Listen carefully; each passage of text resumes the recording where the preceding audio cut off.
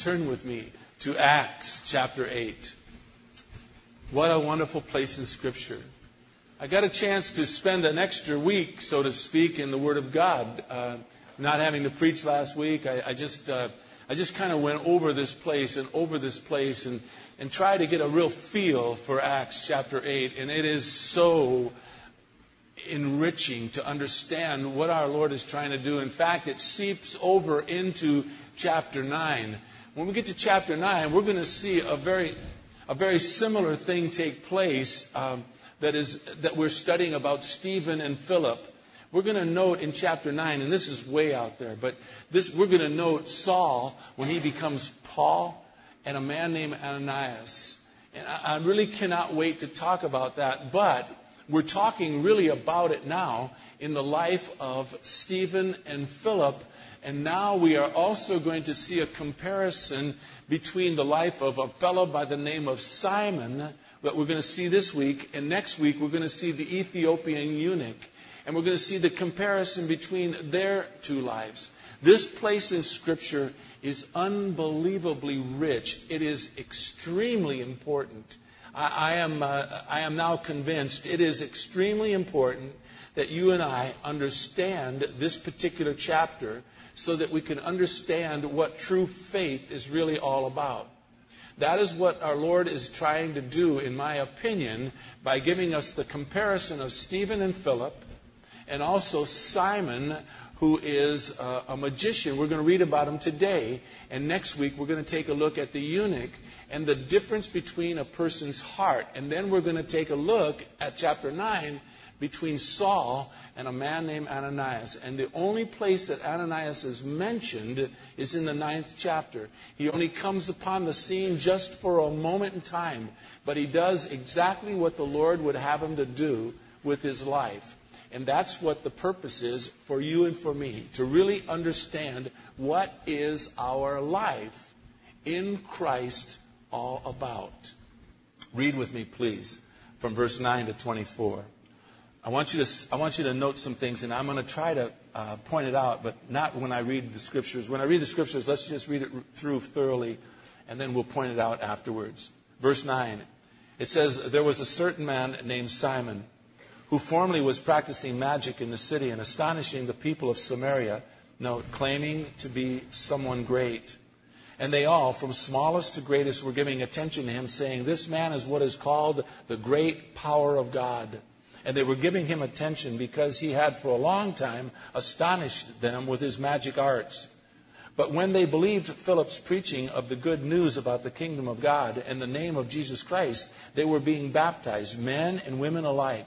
And even Simon himself believed. And after being baptized, he continued on with Philip as he observed signs and great miracles taking place. He was constantly amazed.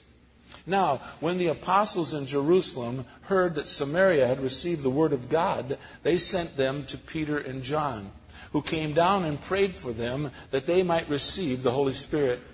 For he had not yet fallen upon any of them. They simply had been baptized in the name of Jesus Christ.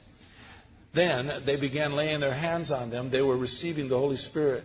Now, when Simon saw that the Spirit was bestowed through the laying on of the apostles' hands, he offered them money, saying, verse 19, 'Give this authority to me as well, so that everyone on whom I lay my hands may receive the Holy Spirit.' In verse 20, Peter said to him, 'May your silver perish with you, because you thought you could obtain the gift of God with money. You have no part or portion in this matter, for your heart is not right before God. Therefore repent of this wickedness of yours and pray the Lord that, if possible, the intention of your heart may be forgiven you. For I see that you are in the gall of bitterness and in the bondage of iniquity.' But Simon answered and said, 'Pray to the Lord for me yourselves, so that nothing of what you have said may come upon me.'" But the fact of the matter is, folks, Simon's heart was not right.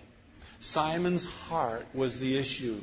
Look again with me at verse 21, just for a moment. Look, he says in verse 21, Peter says to Simon, you have no part or no portion in this matter. Why?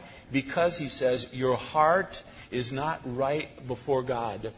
If you remember a couple weeks ago when we last gathered together, we said that the one thing that you and I have, all people have, is of utmost importance to us, is a beating heart. Our hearts are of utmost importance. Jesus gave us a most amazing and wonderful example of how the importance of our hearts is in the matter of spiritual things. What we will try to do here, I hold no hidden agenda to any of us. What we will try to do, what I will try to do here, is through the Word of God, through studying the Word of God, soften and make pliable our hearts, so that we may hear the Word of God, so the Word of God may take seed within us and within our hearts and do the work that God intended to do in and through all of our lives. It all begins with your and my heart being right before God. Before we pray, let's look at one more place in Scripture, Matthew chapter 13. Hold your place here in Acts chapter 8. A couple of weeks ago when we got together, we took a look at Matthew chapter 13. And we said that Jesus Christ gave a parable about a sower.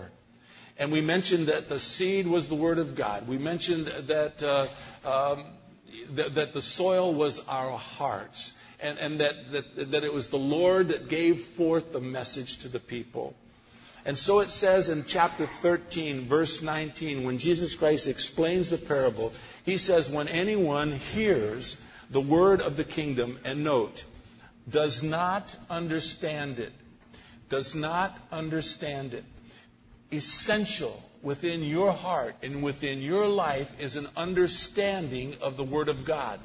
That is why it is imperative, folks, for those in churches, when we meet with people that trust us to come to church on a Sunday morning, that they entrust us with that time. We are to preach the Word of God. We are to give understanding to this so that our hearts might be right before the Lord.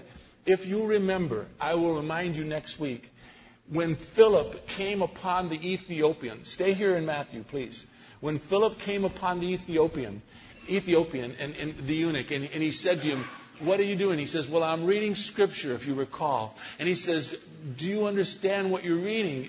Remember, he asked him that, and he says, well, how can I unless someone guides me? How can I, he says, unless someone teaches me what I'm reading? And then it says Philip got on the chariot with him and led him through the Scriptures and brought him to a belief and trust and faith in Jesus Christ.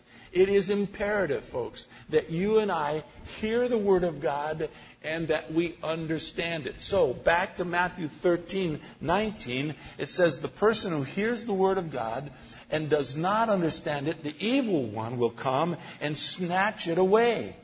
That's why we must study the Word of God. He'll snatch away what has been sown, where? In our hearts. It's in our hearts. Our hearts must be right before God.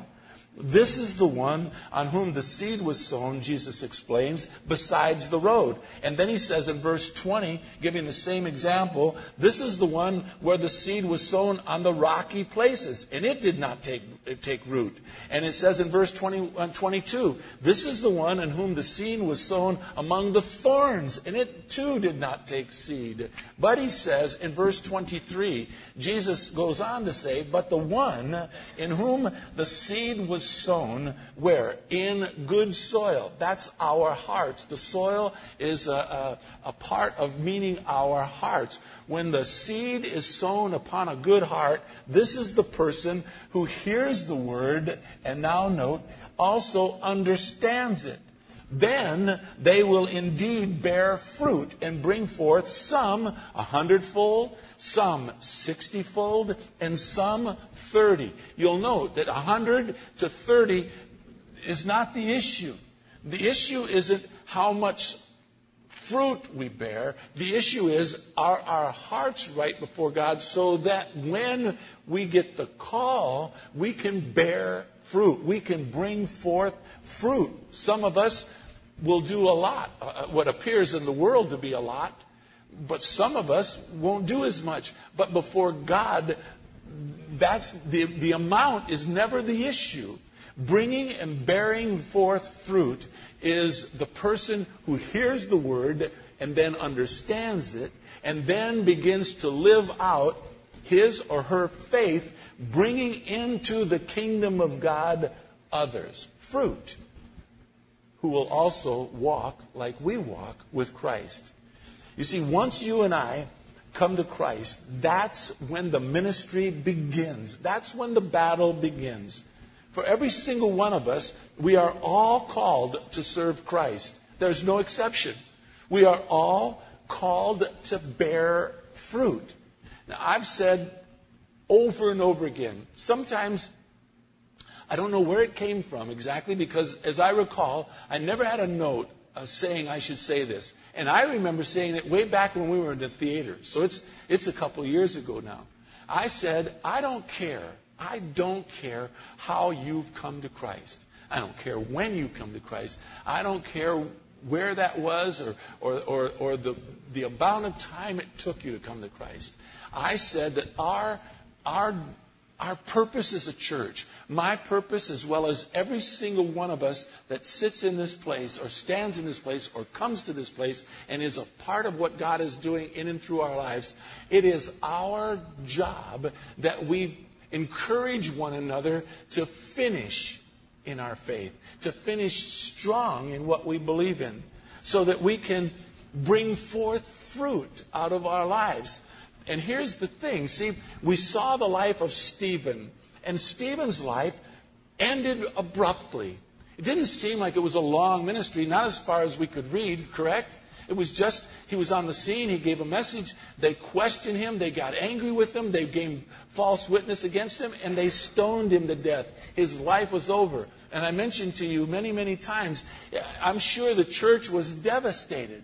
I'm sure that they were thinking, gosh, now, who's going to take over when the apostles leave? Who's going to help us lead this church when the apostles leave? I bet they believed Stephen was the next in line. And here he's gone. He is now done. His ministry is over with. And now we're comparing Stephen with Philip. And Philip, as we're going to see, his life goes on and on. We'll see him at the end of the book of Acts, still ministering, still pastoring, still being an evangelist. Some have 100-fold that they will bring in. Some 60. Some maybe just 30. But the time, the results, the length of your ministry, the impact that you and I have in this world in which we live, those are all God's decisions, not ours. They're just not our decisions. Our life is only called to serve our Lord as He sees fit. And He will tell you, maybe, He will allow you to know how much and how long and what the outcome is going to be. And that's not your decision nor mine. And so if you feel like you're not making as big an impact as the other person, you're dead wrong. As we're going to see when we get to Acts chapter 9. Ananias, as far as we know, the only time he was mentioned was just in this place, and his ministry was to impact Paul. And Paul went on to impact thousands upon thousands upon thousands of people, but without Ananias, there's no Paul. God used both of them as He saw fit. And so He is using you, and He's using me, He's using us as He sees fit. What He wants from us is, are we willing to be used by Him? Let me just say to you this. If you are, it's going to take a good heart. A heart who not only hears the Word of God, but also begins to understand it. You see, sometimes all you'll need to do to impact a person's life is just smile at them. It's just something as easy as that. Or it might take that you understand the Word of God, that you come to a place in your life where you start to really understand the intricacies of the Word of God, and you might be like Philip, who runs alongside of this Ethiopian eunuch in his chariot, And he says, do you understand what you're reading? He says, how can I unless somebody guides me? And he invites Philip to sit alongside him in his chariot. And Philip took him through the Word of God. You and I need to be prepared to do either a smile or a thank you or leading a person to Christ through the Word of God. That's all God's decision. But you and I must have hearts who hear the Word of God and who understand what we've been taught. That's why it really does ache my heart when I hear, and I hear way too often, of churches that open their doors and do not teach this, but give out a philosophy of life. It's a huge mistake. And I do believe within the depth of my soul that those pastors are going to be accountable someday. For why did you not teach my word? And so we'll do this. We will, as long as the Lord God gives us the strength, we will teach the Word of God. And we will not compromise. And we won't try to entice people to come because we'll entertain them. We'll bring people... Thanks, Mark. I agree with that. We won't try to entertain, although, by golly, I don't know where we're going to get better music than what we had today. I loved it. I loved listening to every bit of it. But we will try with all of our hearts to equip you and me. So that might mean that we won't grow to some degree. Maybe we will. That's all up to Him. That's not our decision. We'll just stay and remain faithful. And then we'll see what God will do in and through our lives. Now, let's pray, because there's a lot more to be said. And because of this morning, I'm not going to get through all of what we read. I won't get through all 24 verses, but I will remind you of all 24 verses, and we'll go into that and the Ethiopian eunuch next week. But let's study what we can do this morning for the remaining 15 minutes that we have. Let's pray. Dear Father, please, open up our eyes, our hearts, our minds, our thoughts, that we might behold the most glorious of treasures, and that is the wonders of your word.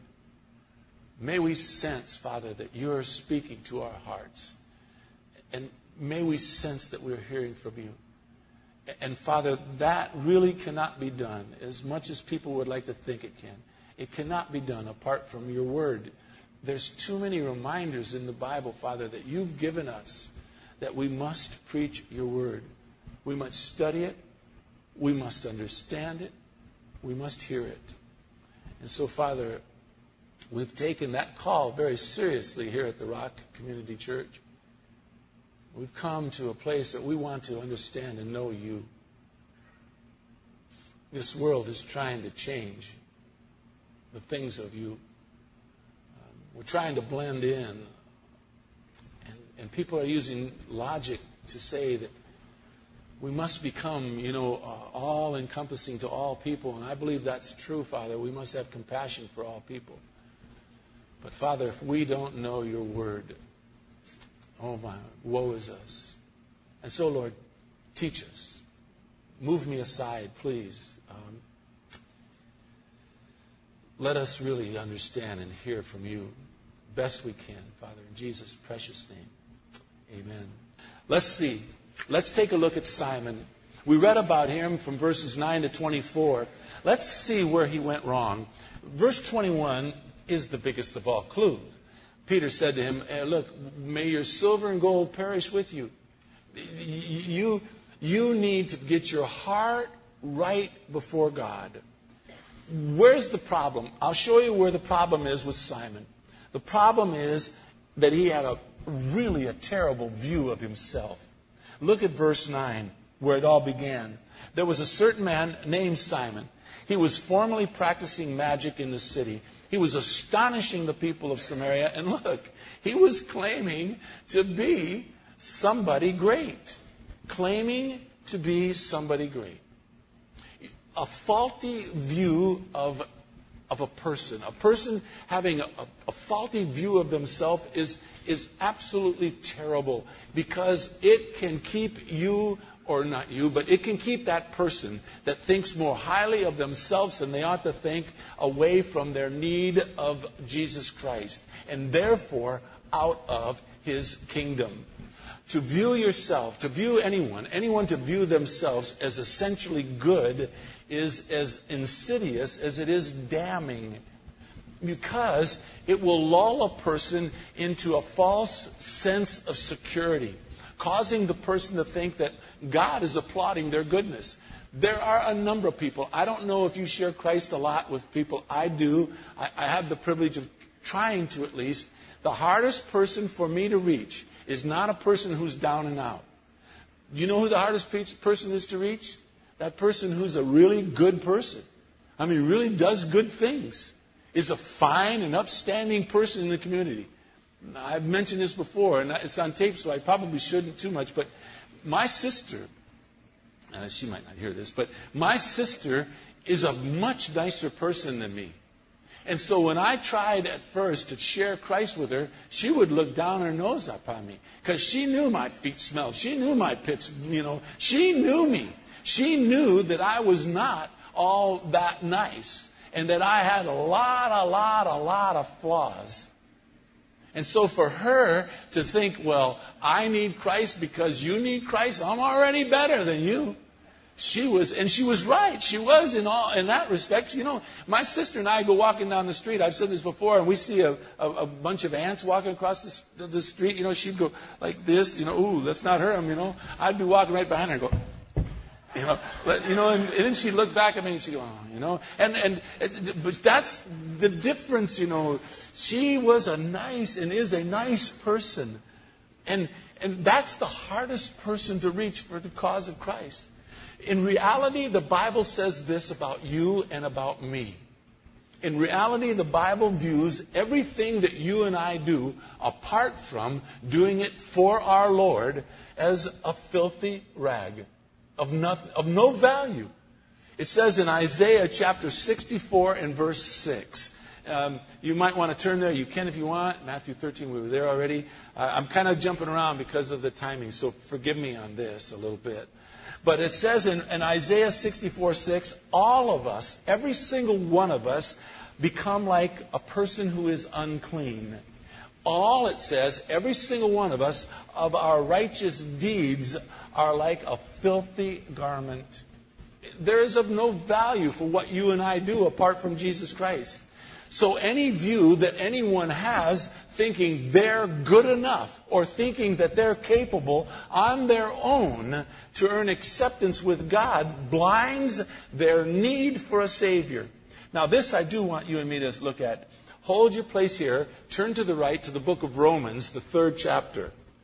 Paul says it really beautifully.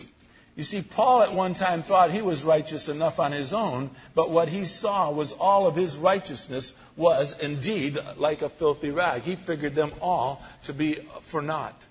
But he says this in Romans chapter 3. While you're turning there, let me just read to you a couple of verses that we'll look at, or you can look at on your own. Proverbs 16:18 says, pride goes before destruction, and a haughty spirit before stumbling. Proverbs 21:4 also says, an haughty eye and a proud heart is sin. James says in James 4:6, God is opposed to the proud, but he will give grace to the humble. In 1 Peter chapter 5, verses 6 and 7, it says this, humble yourselves under the mighty hand of God, so that he might exalt you at the proper time. That's his time. His time. Humble is what we ought to be. And the reason we ought to be humble is because what Paul says of us in Romans chapter 3. Look at verse 9. He says, what then? Are we better than they? No, he says, not at all. For we have already charged that both Jew and Greek are all under sin. He goes on to say, as it is written in verse 10, there is none righteous, not even one. There is none who understands. There is none who seeks for God. All have turned aside together and have become useless. There is none who does good. There is not even one. And so he is saying in this place in Scripture, very clearly I might add, that Scripture itself teaches that you and I are not good enough on our own to come to Christ. We do not have the capabilities to earn acceptance with God. That is why it was imperative for Jesus Christ to come, to live, to die, to raise from the dead, to shed His blood so that you and I might have the forgiveness of our sin. So, Simon's first problem was, back to Acts chapter 8, he had a faulty view of himself. He thought he was someone great. Secondly, the problem with Simon was that he had an improper view of salvation and the gift of the Holy Spirit. I'm going to explain next week why the Holy Spirit came later. But sufficient today, Simon had an incorrect view of salvation and an incorrect view of the Holy Spirit. As you look at verses 12 and 13 about Simon, it says, when the people heard, they believed Philip's teaching. Verse 12. They believed his preaching the good news about the kingdom of God and the name of Jesus Christ, and they were all being baptized, men and women alike.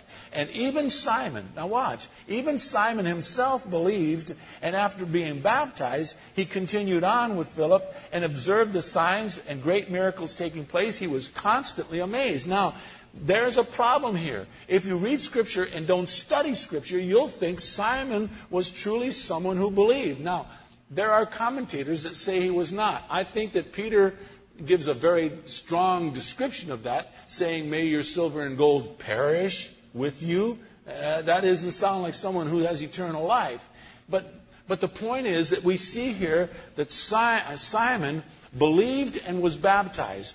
What we learn first and foremost, and we're going to have a baptism in a couple weeks, if you ever want to be baptized, and you cannot make it to our kind of group baptismal, just ask me.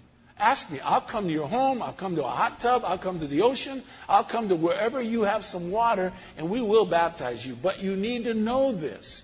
Baptism is purely an outward expression of what is taking place in your heart. And baptism has no power to save you.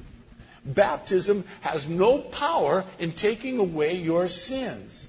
Because we note in verse 13, even Simon was baptized. Even Simon believed.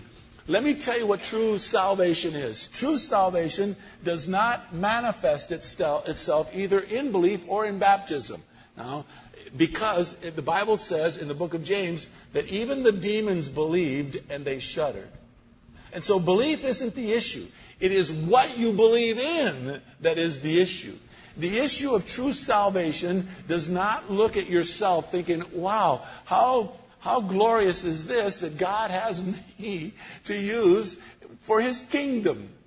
Now, the true sense of salvation is that we see ourselves as a completely lost person who desperately needs a Savior, and we stop looking at ourselves and we start looking at the one who has given us this salvation. You see, to truly believe in God is to truly see Him as a sovereign rule over our lives, over everyone who belongs to Him. And that rule comes for us only through His Son, Jesus Christ, and faith in Him alone. It's not the church you belong to. It's not how good you are. It is purely in faith in Jesus Christ alone. And that is what brings forth in your life and in my life true salvation. True salvation. And that faith will bring forth, last verse I want us to look at, and then we'll close. Look at 2 Corinthians chapter 5, and we'll close. You don't even have to hold your place in Acts. Well, yeah, I do. I might come back and just kind of roam through it with you for the remaining 2 or 3 minutes. When you truly come to Christ, folks, there will be a change in your life. You will become what the Bible says is a new creature. That is God's business. He does that in and through your life. Now, you might not see it of yourselves. You know, have you ever seen maybe a nephew or someone in your family or a friend, and you haven't seen them for a year or two, and you have a young child, And when they come back and you see them again, you say, oh my gosh, how that kid has grown. And they wouldn't notice it because they're there with them every day. But you, after a period of time, see there's growth in that person's life. Same thing with you as a believer. You might not see the growth, but there should be growth in your life. And that is why we need one another in small groups. That's why we need each other through the church, so that we encourage one another to growth. And we can say, I see a growth in your life. I see it.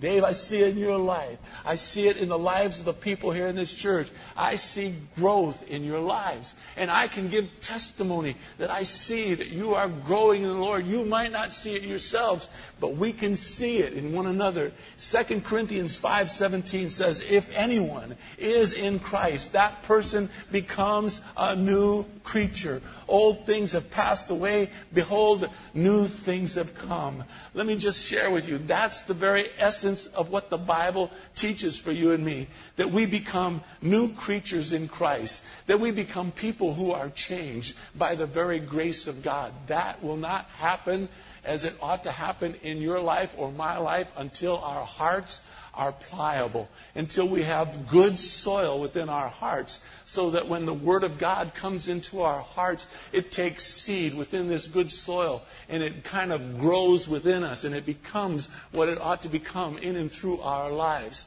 And that is why you and I must study the Word of God. The Word of God is what is going to make your heart and your life pliable. It'll make it so that it'll change you into that new creature that God has created you to be. Here's the problem with Simon. Simon had an incorrect view of salvation. He thought he could buy his way in. That's what he tried to do. He saw the apostles laying on hands. He wanted another magic trick. He wanted another way of making him popular in the community. Some people, you might not believe this, some people will go to church just to find connections for their business. Let God find you connections for your business. Come to church for the proper reason, so that your heart will be right, so that you will learn about the things of God, so that you'll become the person of God that God wants you to be. Simon thought he could buy his way in. Peter looked him in the eyes, and some people would have not liked Peter as their pastor, because Peter never minced any words. He said, Simon, may your silver and gold perish with you. Oh, nice, thanks, Pastor. Thanks a lot, But Peter didn't mince any words because he loved Simon. He loved Simon. He needed Simon to hear the truth. And he told him the hard truth. And here's the problem with Simon. And it's right in near the end of the verses we read. I think verses 22, 3 or 4. When Peter said to him, Simon, may your silver and gold perish with you. You've got to get your heart right. Your heart's not right. Then he said to him, you must, and Peter told him the same thing that he told everybody, from the religious leaders, from the great, what the world would call great, to the small, what the world might call small. He told them all the same message: repent. In other words, change your ways, Simon. That's what repent means. When you're going this way, if God's back here and you're walking this way in your life, repent means to stop, to turn, and to go towards God. Repent, Simon, repent. And Simon said, you pray to God for me, so these things might not happen to me. Folks, let me tell you what true salvation is.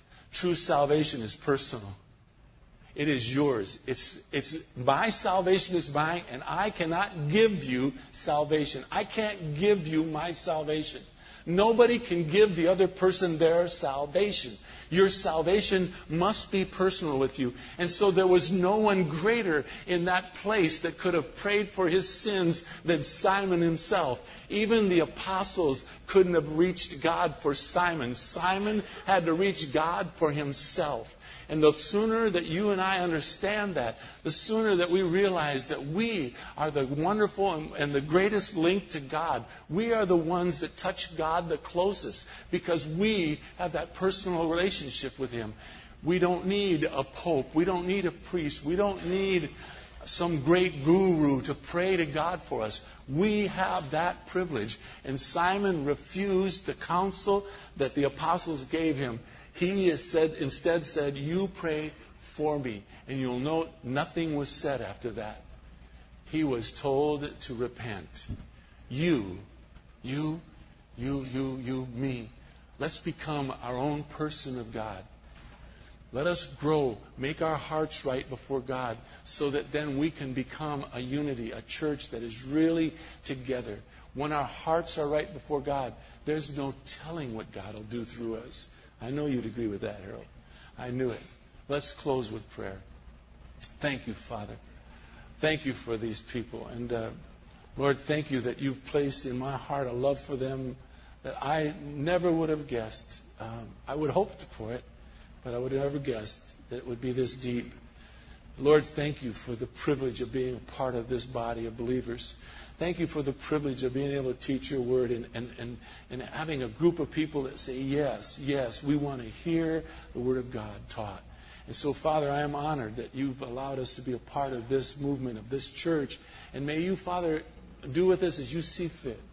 Father, if it's 100-fold, if it's 60-fold, if it's 30-fold, that's not our job. That's yours, Father. We just give what we do to you. And we ask that you will bless it. More importantly, dear Father, I guess, I pray that we would be a blessing for you. That we would be able to be servants of yours, stewards of your most amazing grace. And so, Father, let us be a church that hears your word. Let us be a church that understands your word. And then let us be individuals, each of us, our own, I would say just ministers of our own, going out into this world, into our families, this places which we live, and just serving you, Father. Now, thank you for this day, this wonderful, glorious day. Thank you for it, Father. In Jesus' precious name, amen. I love you all so much. Thanks so much for being here. Thanks for being here. God bless you all.